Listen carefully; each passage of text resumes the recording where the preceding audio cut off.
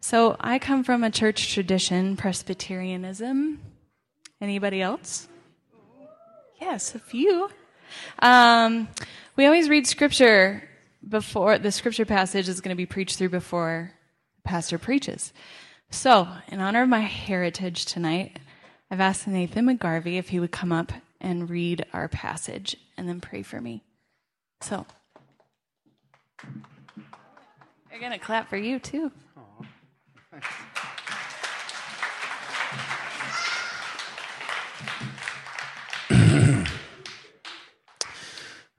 This is Mark chapter 2, verses 13 through 17. Once again, Jesus went out beside the lake. A large crowd came to him, and he began to teach them. As he walked along, he saw Levi, son of Alphaeus, sitting at the tax collector's booth. "Follow me," Jesus told him, and Levi got up and followed him. While Jesus was having dinner at Levi's house, many tax collectors and sinners were eating with him and his disciples, for there were many who followed him. When the teachers of the law, who were Pharisees, saw him eating with the sinners and the tax collectors, they asked the disciples, "Why does he eat with tax collectors and sinners?" On hearing this, Jesus said to them, "It is not the healthy who need a doctor, but the sick. I have not come to call the righteous, but sinners." Dear Lord, thank you so much for the opportunity that we have to be here tonight. And I pray that you would speak through Kimberly and let everybody hear what they need to hear through her. In Jesus' name, amen.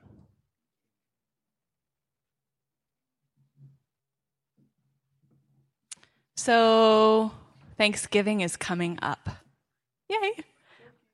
I love this holiday because you eat amazing comfort food like turkey and mashed potatoes. And I confessed this morning in morning church that I really like the cranberry jelly that comes out of the can. I'm so glad you think so, because I got ridiculed for that this morning. Like, they were like, ew. So, anyways, my brother and I fight over it. Anyways, I love it because we get to hang out all day and cook food and play games and eat food and eat food and eat and eat and eat. So another thing I love about Thanksgiving is I have too many things up here. Hang on a second. I need a bigger stand or something. What? Yeah. Thank you.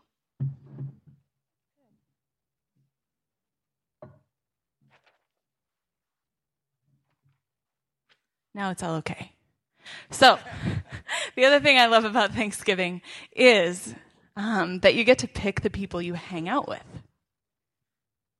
Now, I know some of you immediately are thinking, no, I don't. I have to eat with such and such. Fill in the blank. No choice. But actually, you do have a choice.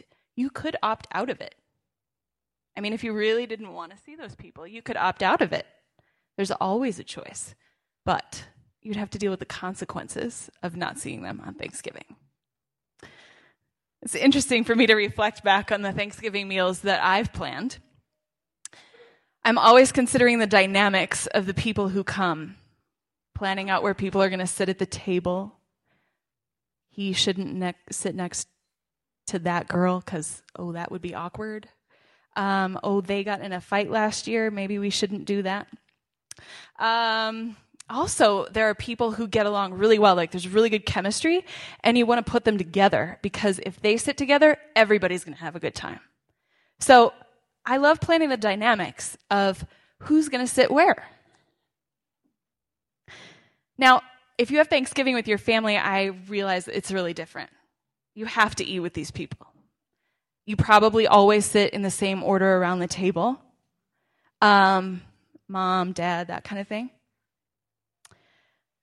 It's interesting to me because meals bring us together in a way that nothing else does. You usually don't have a meal with somebody intentionally that you don't want to spend time with, right?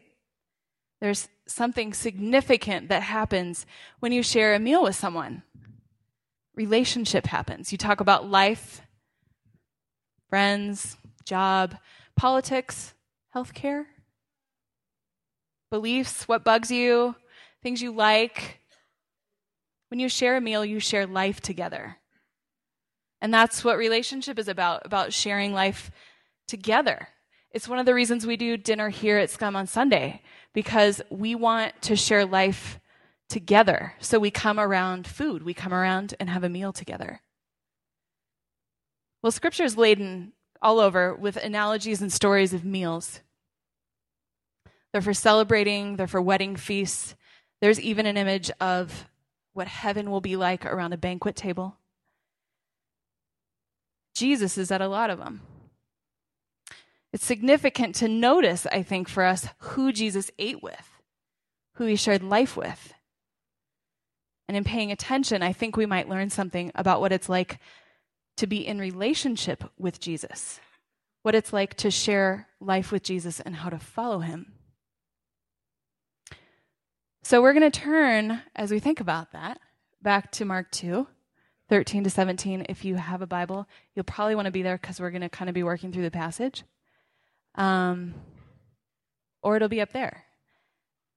And if you don't have a Bible and you want one because you're like a tangible, tactile person, there's some back at the scoop under the dripping skull where Sprout is. So, verse 13 invites us into the scene. Once again, Jesus went out beside the lake. Now, this is the Sea of Galilee for all of you who are geography nuts. The Sea of Galilee is kind of northeast of Nazareth where Jesus was born. And if we go back and look at like the last chapter and a half that we've been preaching through, we've talked about Capernaum, the Sea of Galilee, and now the lake. They're all kind of the same place because Capernaum's right on the Sea of Galilee. Remember this because it's important later. So while he was there, a large crowd came to him, and he began to teach them. Verse 14, as he walked along, he saw Levi, son of Alphaeus, or Alphaeus. Does anyone know? Okay, I get to make it up.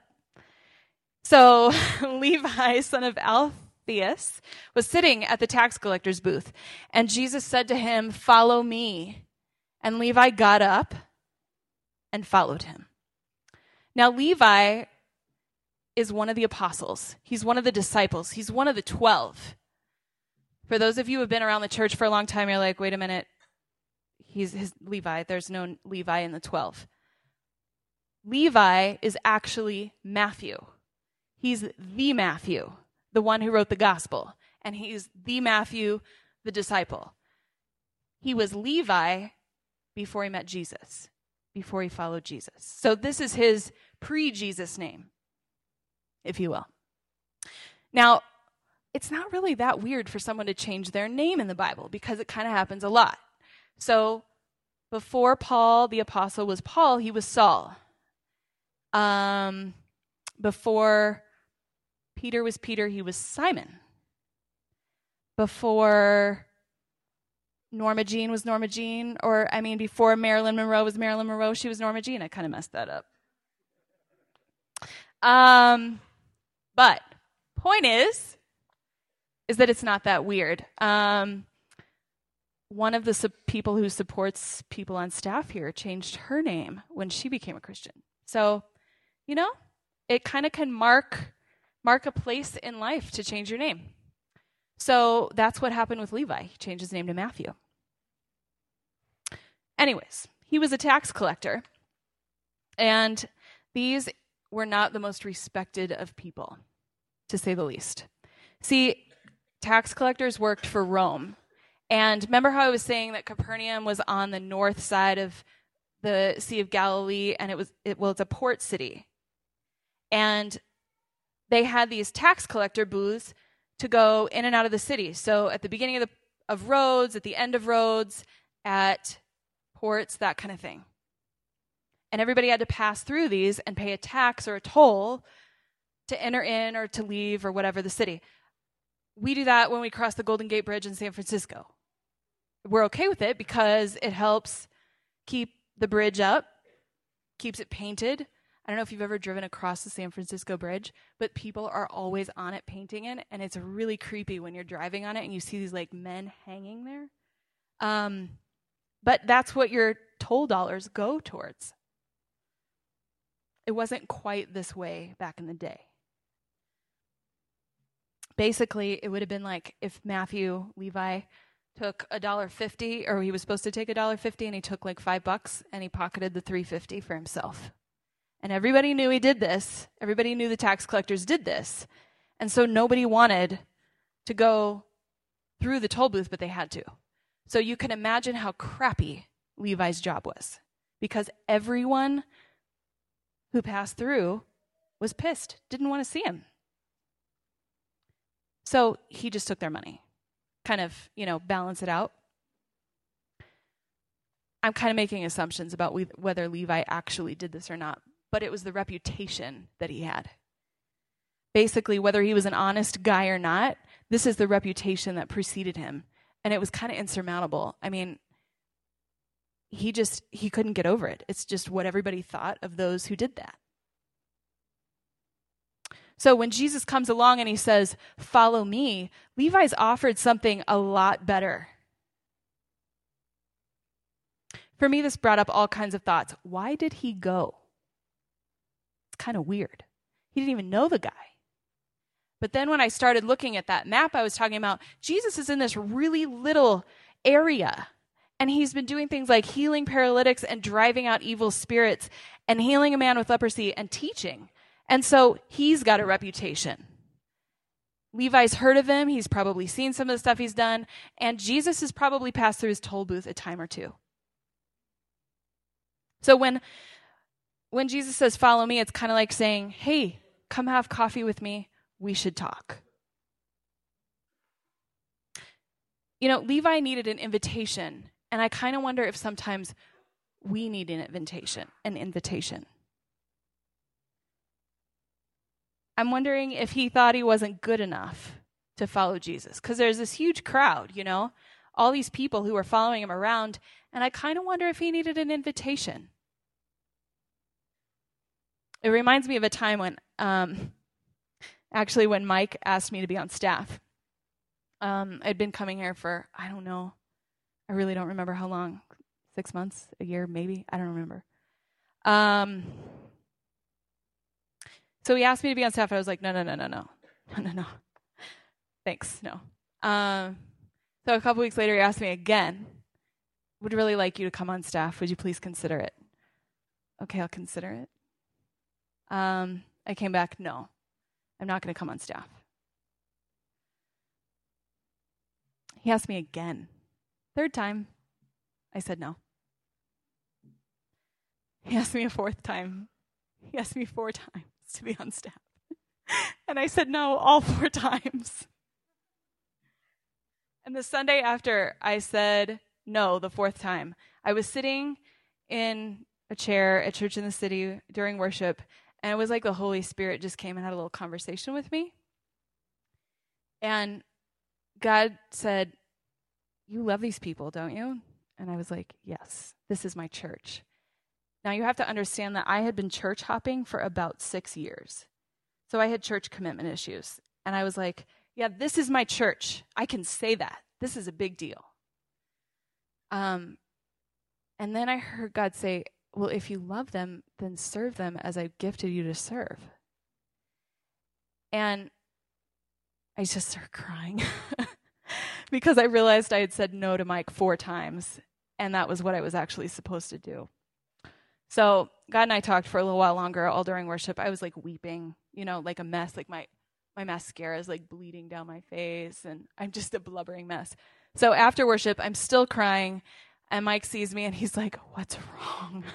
Like, think somebody's died or something, because I'm just a mess, And we go and sit against the windows in the entry area of church in the city, and I said, I think that I'm supposed to be on staff. And I think he laughed at me, actually. And so anyways, we talked, and I ended up coming on staff, but he told me I couldn't back out. So here I am. But I needed an invitation, and in fact, I needed 4 invitations, and then a hit on the head from God. So I kind of identify with Levi. that he needed an invitation to follow Jesus. And I wonder if you too need an invitation to follow Jesus. Because I didn't think I was worth it.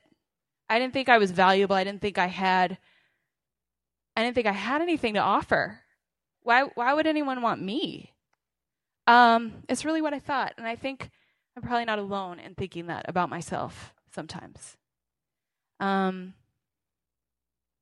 I really identify with Levi, and I also think he was really courageous to follow when Jesus called. And not only was he courageous, but he just kind of opened his arms up and accepted Jesus in. Because in verse 15, as we move on a little bit, it says that Jesus was having dinner at Levi's house. And many tax collectors and sinners were eating with him. But it's interesting to me that not only did he follow Jesus, he said, come to my house, have dinner, and I'm going to invite all my friends. Well, who was a tax collector's friends? Sinners and other tax collectors. So here Jesus is, and he's like, cool, let's go, let's eat. But remember, there was a large crowd that was following Jesus? Well, in this crowd, there were Pharisees and his disciples and other people. Well, they followed him to Levi's house because they'd been following him around, Jesus around. So all these people were there too. So I'm imagining that this dinner at Levi's house was not small. In fact, it probably was more like what having dinner here is like than what Thanksgiving dinner at your house is going to look like. So when the teachers of the law, who were the Pharisees, saw him eating with the sinners and tax collectors, they asked the disciples, why is he eating with those people? They really didn't get it. And I think for us to truly understand why they, in the first place, even asked this question, we have to understand a little bit about the Pharisees. So the Pharisees, I think in Christian circles, probably have a bad rap. And I'm gonna advocate for them a little bit here. They were teachers of the law. They were Jewish. And they cared so much about living a holy life. They cared so much about God's word and upholding it as he has laid it out. The root of the word Pharisee actually means to separate out. So this gives the image for me of, okay, we want to live a life separate than the lives of other people in this world. So I think of it kind of like an orange juice strainer. So have you ever seen those little cones that you put over the cup and you squeeze the orange on top of it and there's all these holes and the juice goes down and the pulp remains? And I kind of think of that when I think of a Pharisee, that they truly wanted their life to be strained out so that the sweet juice was left and the pulp was out. Well, this isn't all that bad. I mean, we all probably have people in our lives that aren't necessarily the best influence on us. So they really wanted to be apart from them, which is kind of what they were saying to Jesus. Why are you eating with these people? They might contaminate you.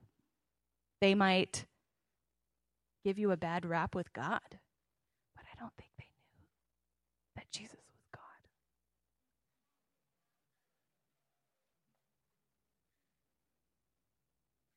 So, further in their defense, it's written in Leviticus 11, Leviticus 19, be holy because I am holy. And then we're even told in 1 Peter 1:15, but just as he who has called you is holy, so be holy in all you do. For it is written, be holy because I am holy. So see, sorry, I just got distracted because my footnote actually has the Leviticus 11 and 19. So it's in Scripture that we are to be holy as God is holy, and that's what they were trying to do. And they were doing it the best way they knew how. So that's kind of the background of why they asked the question. Makes a little bit more sense when we understand where they're coming from. But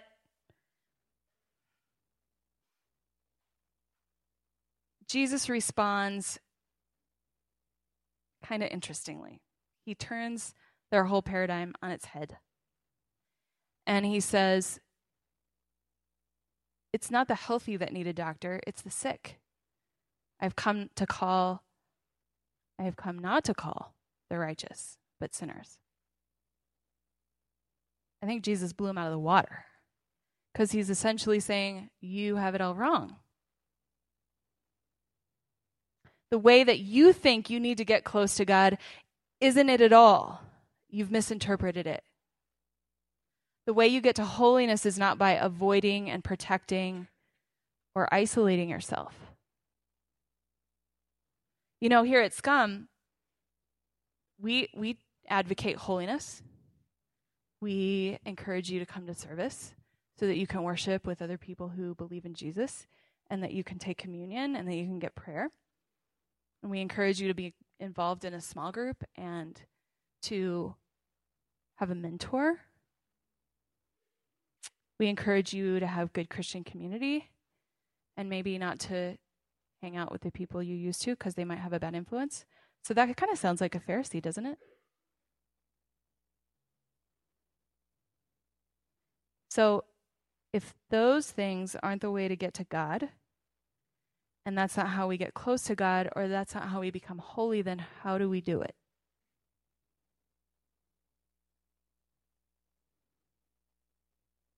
Well, I'm not going to leave you in suspense very long, and I know you're really glad. So here's how you get close to God.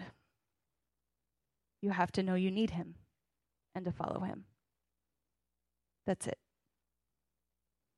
It's what makes you belong, is knowing that you need him and deciding to follow him. Levi's our perfect example. He knew he needed Jesus, and he followed him when Jesus called. When Jesus came together with the sinners at Levi's house, he wasn't condoning their lifestyles. He wasn't saying, that's okay, just keep doing what you're doing. Rather, he wanted a relationship with them so that their lives could be transformed, to bring them into community and relationship with God.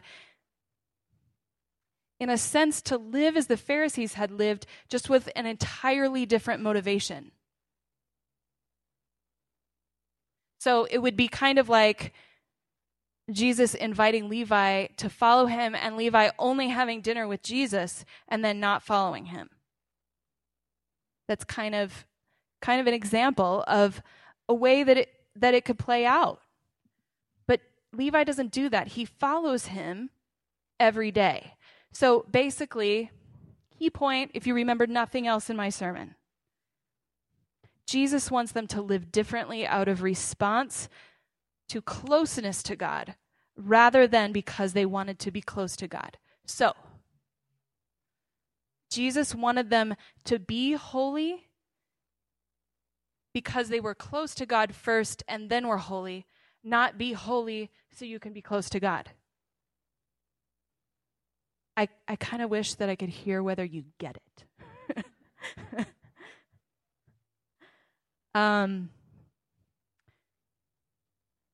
Because holiness comes from God, not from us. And you see, the Pharisees were trying to be holy before they were close to God. And they were trying to be holy so that they could get close to God, and it doesn't work that way. So it falls into emptiness rather than fullness of relationship. So the things that I was talking about before that we do here at Scum for holiness, mentor, small groups, coming to church, hanging out with God's community, communion, prayer, all those things. So good. But needs to be done in response to our relationship with God, not trying to get close to him and make ourselves worthy of God.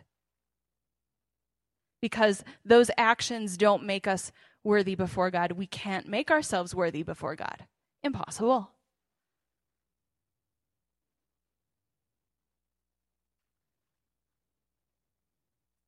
I think sometimes it's hard here at Scum for us to consider that we might be a little bit pharisaical because we kind of know that we have sinfulness in our lives and that we need Jesus. But I want to caution us about the danger of two things in our thinking. The first danger is that we can earn our right at the table, that we can earn our right to come have dinner with Jesus. So it would be like Levi thinking he could entice Jesus to his table to have dinner with him by doing something really holy and really good. I heard this really great story about a carrot grower that lived in this land that had a king. And he was the best carrot grower ever. And he grew this massive carrot. And he decided, out of love and respect, I'm going to take this carrot to the king and give it to him. So he did. And the king received the carrot, and he said, discerning the farmer's heart, he said, thank you so much for giving me this gift of love, really, of your best, the best of your best. I, in response, want to give you this piece of land that I have that's right next to yours for free, and I want you to garden it because you obviously have a passion for gardening, so go. And the gardener left, and he was so overjoyed, totally stunned, couldn't believe he'd gotten this, basically doubled his plot of land. Well, while all that happened, there was a noble guy that was listening in, and he thought, if that's what a carrot gets you, I wonder if something bigger gets you. So this guy happened to be a stallion rancher kind of guy. I don't know what they called them back then, but, he had stallions. So the next day, he brought in the best of his best stallion. That didn't make a lot of sense, but you get it. So he brought in the stallion to the king, and he's like, King, I want you to have my best stallion. This is the best I'll ever have. And I want to give it to you out of love and respect. And the king, discerning his heart, said, thanks. You can go now. And the nobleman just was leaving, super perplexed, going, that didn't work out like I thought it would. And the king was really discerning, kind of understood what was happening, and he said, hang on a second. He said, I want you to understand what just happened here. The gardener farmer guy gave me his carrot out of love for me. You gave me this stallion out of love for yourself. So we need to be careful that we aren't bringing our stallions before Jesus so that he'll eat dinner with us and hang out with us for life. But rather we need to be more like the carrot grower who brings the best of our best to Jesus and says, I really love you, and I really want to hang out with you for life. And I just want to give you the best of my best. So the second thing that I think we're in danger of is thinking we deserve a place at the table with Jesus. Because it's really easy to think, well, I know I'm a sinner, and Jesus loves sinners, so therefore, I can sit here. That doesn't give you a relationship. That just gives you entitlement. It kind of misses the whole following me part that Jesus invited Levi to and invites us to. So you get the need part, but you have to get the follow part. Just as Levi, in order to follow, we must be willing to walk away from something. So Levi walked away from his tax booth, and I think we all have things that maybe we need to walk away from too. Maybe it might be your mindset that you're thinking you need to earn your way to Jesus. Or maybe it's something you do that you need to actually tangibly leave your booth. Is there something that you're involved in that you know probably isn't the most holy or the most pleasing to God? Something that might be keeping you from Jesus, something that you do after work or a relationship with someone. Or I don't know what it is for you. Heard a lot about Facebook addictions recently. It's kind of addicting. Look through everybody's pictures, you know. As I thought about what is most difficult for me, like I was trying to think of some amazing big story about how I went from being a Pharisee to more like Levi. And I couldn't think of one. But after mulling over it and agonizing over it, I finally realized where I saw myself. I was flipping back through my journal. I'm kind of an avid journaler. This is how I process, pray, everything. So Moleskine, by the way, the best. Molly and I have a debate about whether lines are good in journals. I prefer lines. She does not. She doesn't want to be bound by them. I'm not either. See, I wrote this way.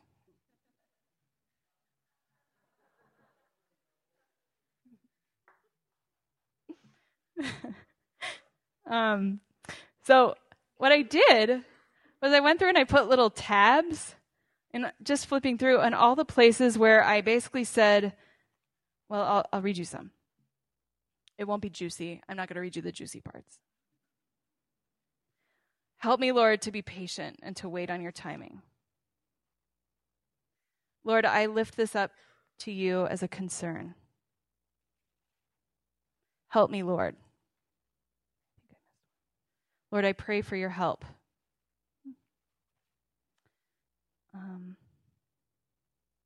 The Lord is the only one who truly understands my need. Lord, please help me. Anyways, they're all like that. So this is from like August 23rd to yesterday. And I realized that following Jesus for me is like every day, one foot in front of the other. And that I move from being either somebody who thinks I've deserved a place with Jesus to more like Levi, or I move from being kind of like a Pharisee thinking I can earn my place with Jesus. Every day. It's like back and forth, back and forth, back and forth. And it comes out in my prayer life right here. It's not to say that moving from one place to the other can't happen once in some big, profound way. It does for people. I mean, when I was 12, I accepted Christ, and that was one big day. But now at 32, 20 years of following Christ, I've realized that I'm nothing without him. And that it is an everyday one foot in front of the other thing. So please don't be deceived that once you decide to become a disciple of Jesus and a follower of him, that bam, your life will be easy, because it doesn't work that way. But I can tell you right now that Jesus is more real to me today than he was when I was 12. And if I'm not walking with him and following him, I'm just an onlooker, an observer, and not an active participant. Daily, I experience his work in my life, and daily I must respond to his calling. Follow me. So my encouragement to you tonight is to maybe think about what following Jesus every day looks like. It's not going to be glamorous. It probably will for some of you and won't for most of you. So sharing life with Jesus means eating with him. We do this together. Students, professors, moms, dads, siblings, sinners, smokers, wealthy, poor, all kinds of us in this room. We're here together. And Jesus has called us to share life with him together. You're going to probably experience a meal with some people this next week that you share life with. So I'm wondering what it looks like for you and for me to come around a table and not to ask, why am I eating with these people? But rather to ask, where is Jesus at this table? What would he be talking about? What would he be thinking? What would he be doing? How would he be embracing these people and not really holding it against them what their perspectives are and maybe how they live their life, but how would I be loving them, wanting relationship with them, sharing life with them? That might mean leaving your tax booth. That might mean changing your mindset. That might mean stopping something that's keeping you from being able to follow Jesus well.